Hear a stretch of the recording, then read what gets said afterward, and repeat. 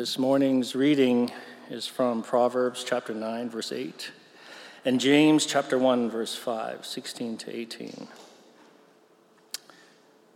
Do not reprove a scoffer, or they will hate you. Reprove a wise person, and they will love you. If any of you lacks wisdom, let them ask God, who gives generously to all without reproach, and it will be given them. Do not be deceived, my beloved brothers and sisters. Every good gift and every perfect gift is from above, coming down from the Father of lights, with whom there is no variation or shadow due to change. Of his own will he brought us forth by the word of truth, that we should be a kind of first fruits of his creatures. The word of the Lord.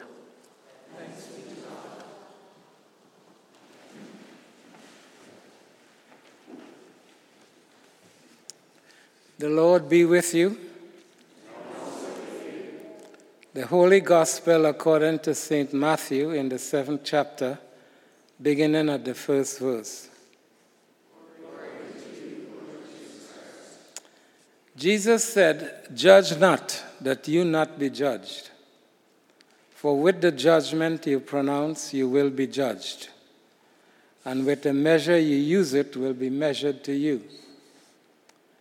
Who do you see the speck that is in your brother's or sister's eye, but do not notice the log that is in your own eye? Or how can you say to them, 'Let me take the speck out of your eye,' when there is a log in your own eye? You hypocrite! You first take the log out of your own eye, and then you will see clearly to take the speck out of another's eye. Do not give dogs what is holy, and do not throw your pearls before pigs, lest they trample underfoot and turn to attack you. Ask, and it will be given to you. Seek, and you will find. Knock, and it will be opened to you.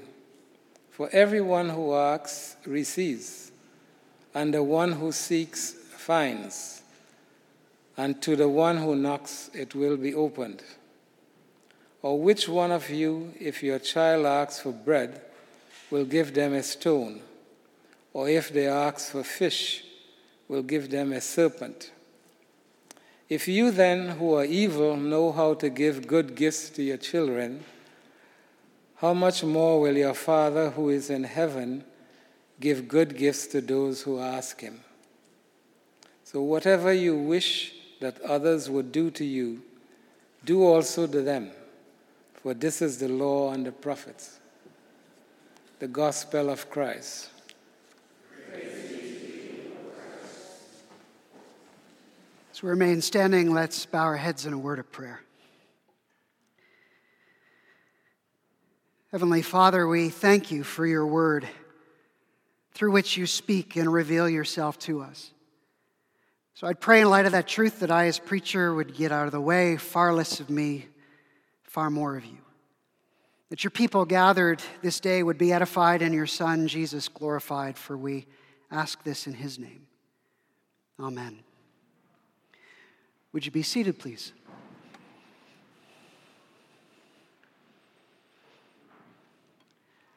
The life of the Sermon on the Mount, the life of the kingdom, is not a solitary life. It is not a life that arises out of a me and Jesus spirituality, but a life that arises out of community. A community that is committed to such a life together, as the power and the gifts of the Spirit enable such a community to live in anticipation of new creation in everything they do and say and pray. Now, if that has not been clear from the beginning, Jesus, now as he closes off the sermon, makes it explicit, inviting us to lovingly come alongside one another, to encourage those things that are consistent with the kingdom, and to let go of the things which are not.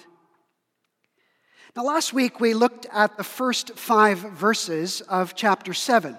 Exploring the tendency in all of us toward a judgmental, critical spirit, which is absolutely destructive to kingdom community, but how an encounter with the holiness, love, grace of God might free our hearts from such judgment that we might speak truth in love, enabling another to let go of the sin that so tightly clings and instead step into freedom.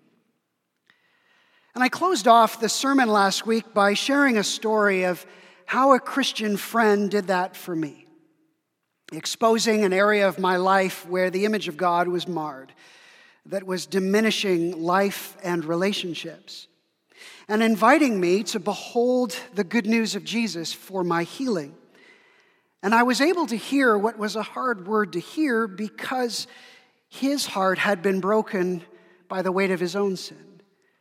I was able to hear it because his sin loomed larger for him than did mine.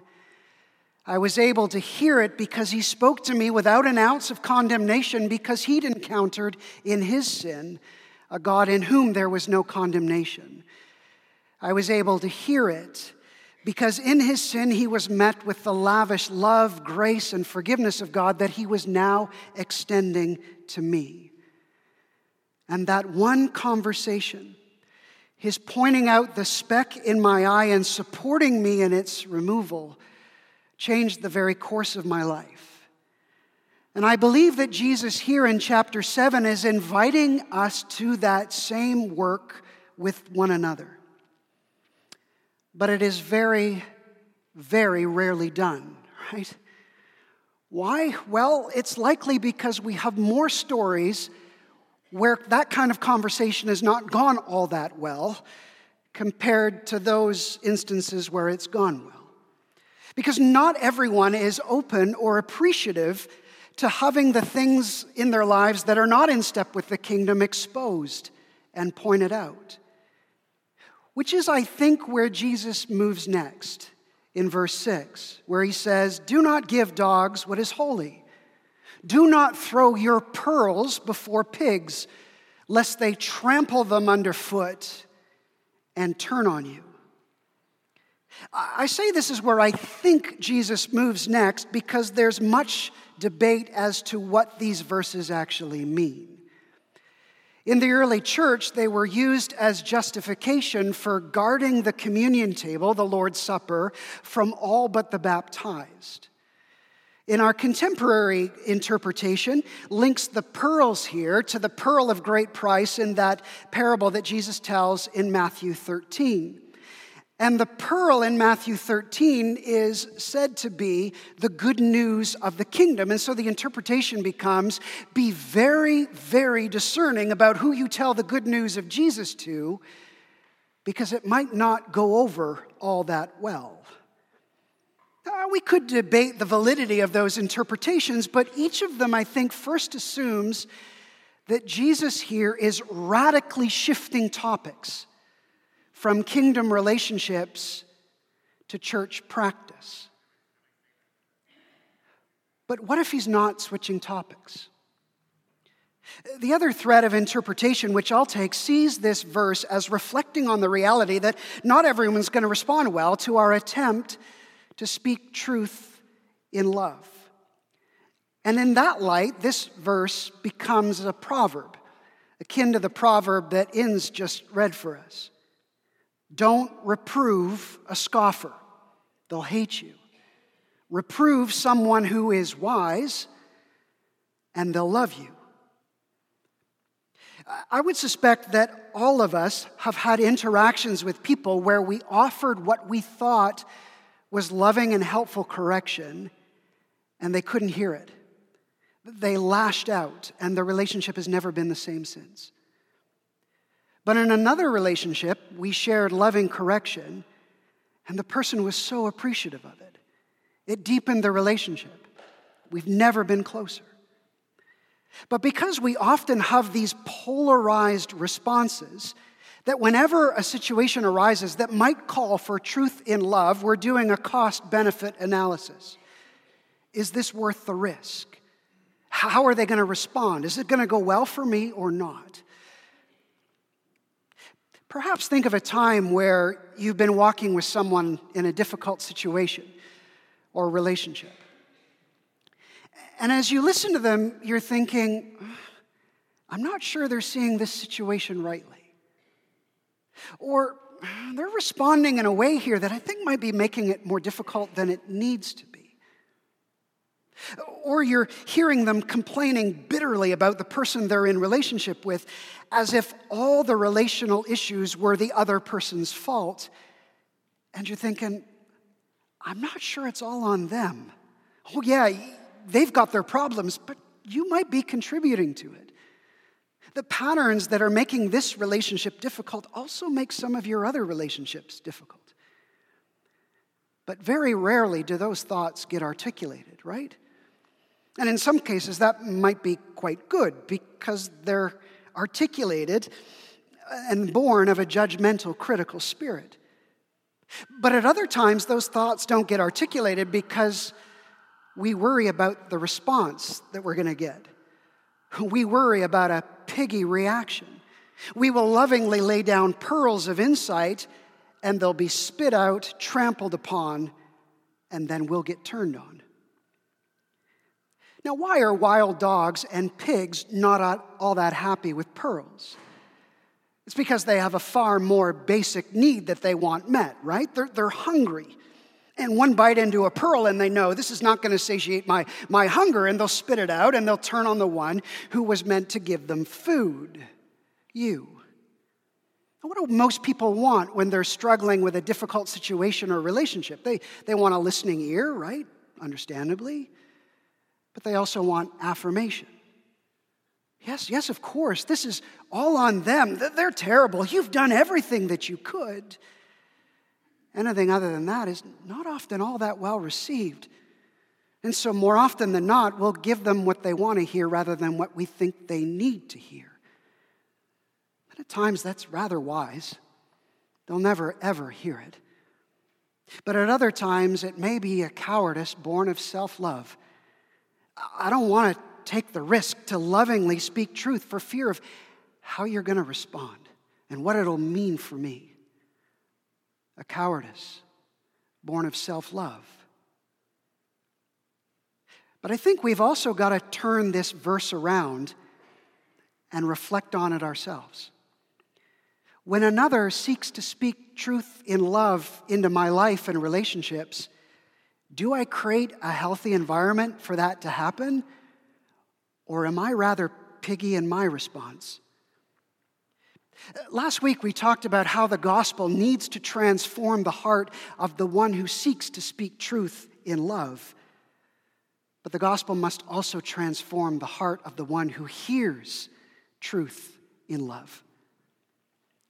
If you've come to see yourself in light of the holiness and glory of God and are rightly undone, wretchless, blind, fool that I am, who will rescue me?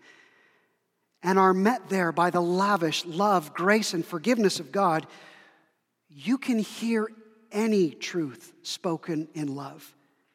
For you know that you are far worse than anyone could ever see you as. And having another pointed out can't define you, can't ultimately harm you.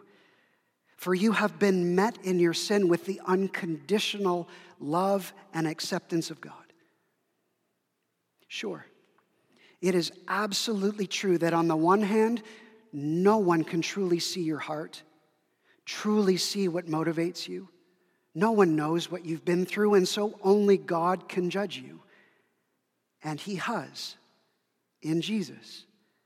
And you've been forgiven, and you've been declared right in Him. But it is also true that we all have tons of blind spots. We're often completely unaware of the impact of what we do and say upon others. And in order to live into the fullness of the kingdom, we need a community around us who would lovingly speak truth in love, expose the blind spots. And because we need it, even though we don't feel it, and we likely won't, whenever another takes the risk to speak truth in love, perhaps our first response needs to be, that was hard to hear, but thank you for loving me enough to speak with me about it. Let's turn that verse around. Do I create an environment conducive for others to speak truth in love? Or am I rather piggy in my response? And if so, ask the Spirit to bring the good news of Jesus home to your heart in a fresh way. Now, a few caveats before we move on. First, I want us to notice that Jesus has 5 verses where he addresses our judgmental, hypocritical, self-righteous heart, and only 1 reflecting on the problematic responses of others. Not every insight you have into a person's life and relationships is born of the Spirit. More often than not, it will be born of a judgmental, critical spirit. And if we approach others with any kind of that heart, we're going to get a piggy response. And that's going to be on us. Second, there's a danger when we speak truth in love, and the danger being that we fall into the trap of thinking that the problems in another's lives are due to a lack of information. And if they could just see what we see and know what we know, things would go great for them. But no one changes simply by being given information. And so if we're going to make that attempt to speak truth in love, to point out a speck in another's eye, we've got to do so pointing to the gospel, pointing to Jesus, his grace, his love, his forgiveness. Now, I would suspect by now that lots of questions are kind of swimming around in all of our heads. Okay, so how do I know if my reflections are pearls born of spiritual insight rather than born of a judgmental, critical spirit? How do I know when's the right time to speak or stay silent? How do I get the right tone, the right words, the right heart, such that truth can be spoken with kindness and gentleness and grace? What aspect of the good news of Jesus needs to be brought to bear here so that the other might find freedom and wholeness? It's good questions. Verse 7, ask, and it'll be given to you. Seek, and you'll find. Knock, and the door will be open to you. We don't have because we don't ask. The most important ingredient to speaking truth in love is not our insight, our tone, our timing, but prayer. We should never attempt to come before another to assist them in taking the specks out of their eye without bathing all of it in prayer. Persistent prayer. Prayer that brings discernment. Are our pearls born of godly insight or judgmental, critical spirit? A prayer that brings about discernment. Is this the right time to speak or to stay silent? Prayer that brings attentiveness to the work of the Spirit. Is this the right time, the right tone, the right words? Ask, you'll receive. Seek, you'll find. Knock, the door will be open to you. But this is not a promise that is just associated with Jesus' teaching on speaking truth in love. This is a promise that is meant to close off the entire sermon. For Jesus is saying in it, if you want the glorious life of the kingdom to take shape in you, in us, ask, seek, knock. If you want a radical love of enemy that cuts away bitterness and overflows in prayer for them, ask for it. He'll receive it.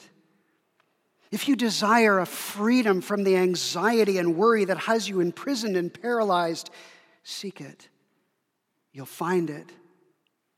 If you so yearn for God to break the hold that money has on your heart and overflowing in generosity toward the other, knock, and it'll be open to you. You see, the Sermon on the Mount is the glorious promise of what God is desiring to form in us by His Spirit. And here He's telling us how to grab a hold of that promise. It's prayer. Persistent prayer. Prayer that is shaped primarily by the character of the Father. Verse 9. Which of you, if your child asks for bread, will give a stone? If your child asks for a fish, will give a serpent? If you then, who are evil, know how to give good gifts to your kids, how much more will your Father who is in heaven give good things to those who ask him? We could very easily be taken down the rabbit hole of Jesus referring to his listeners as evil. But to put our focus there would be to miss his point entirely. He's driving home the glory and grandeur of the Father. How much more?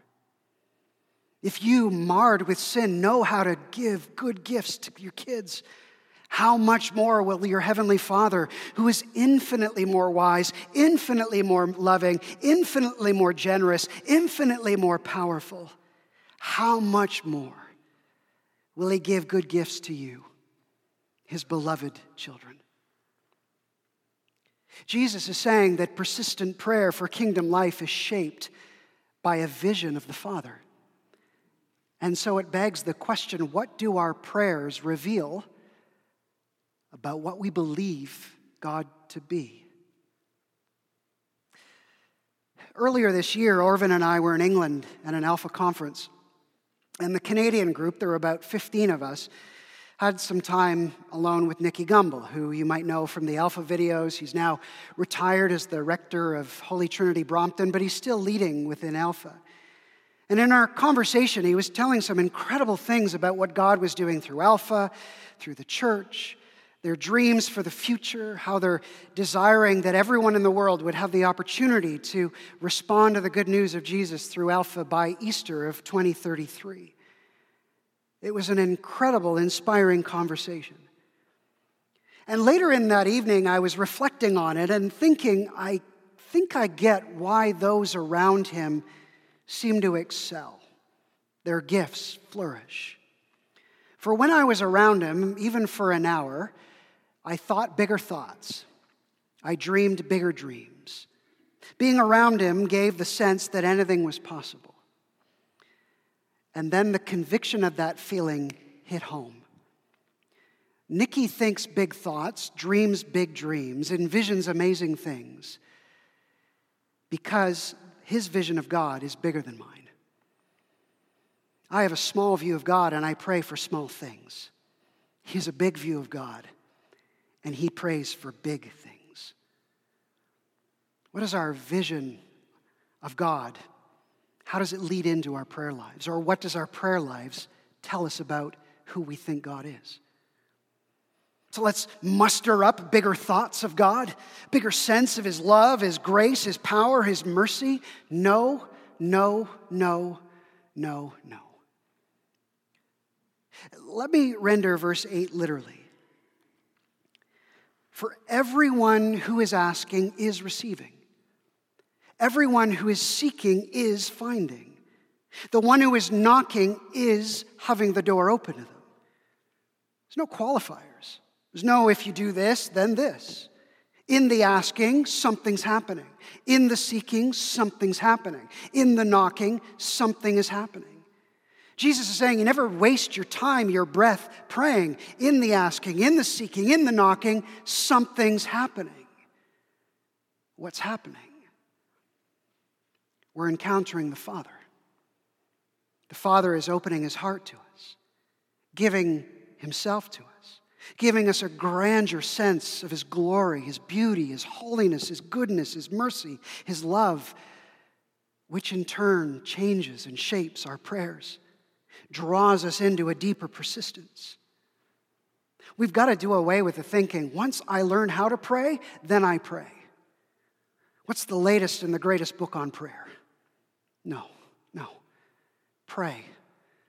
And Jesus will teach you to pray as you pray. The Sermon on the Mount is the glorious promise of what God is seeking to shape in you, in us, by his Spirit. And would he lay these promises before us and then give us a pale reflection of them?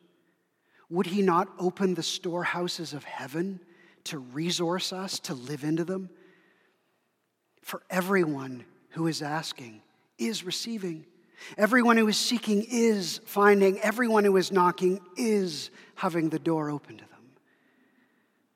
And so fittingly, let's close in prayer.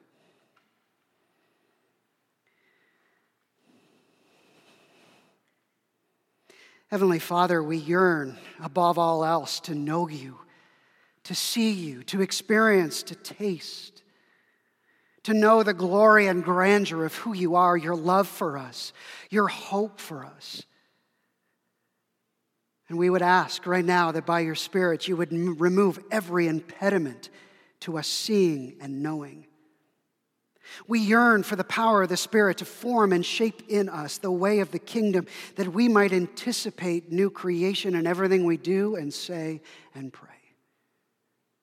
And we thank you, Lord, that you've given us the gift of community, a community that can lovingly come around us to encourage and to speak truth in love. And we pray that by that same Spirit you would shape us to speak and to hear truth in love, that we might reflect your beauty and your glory. In your name we pray. Amen.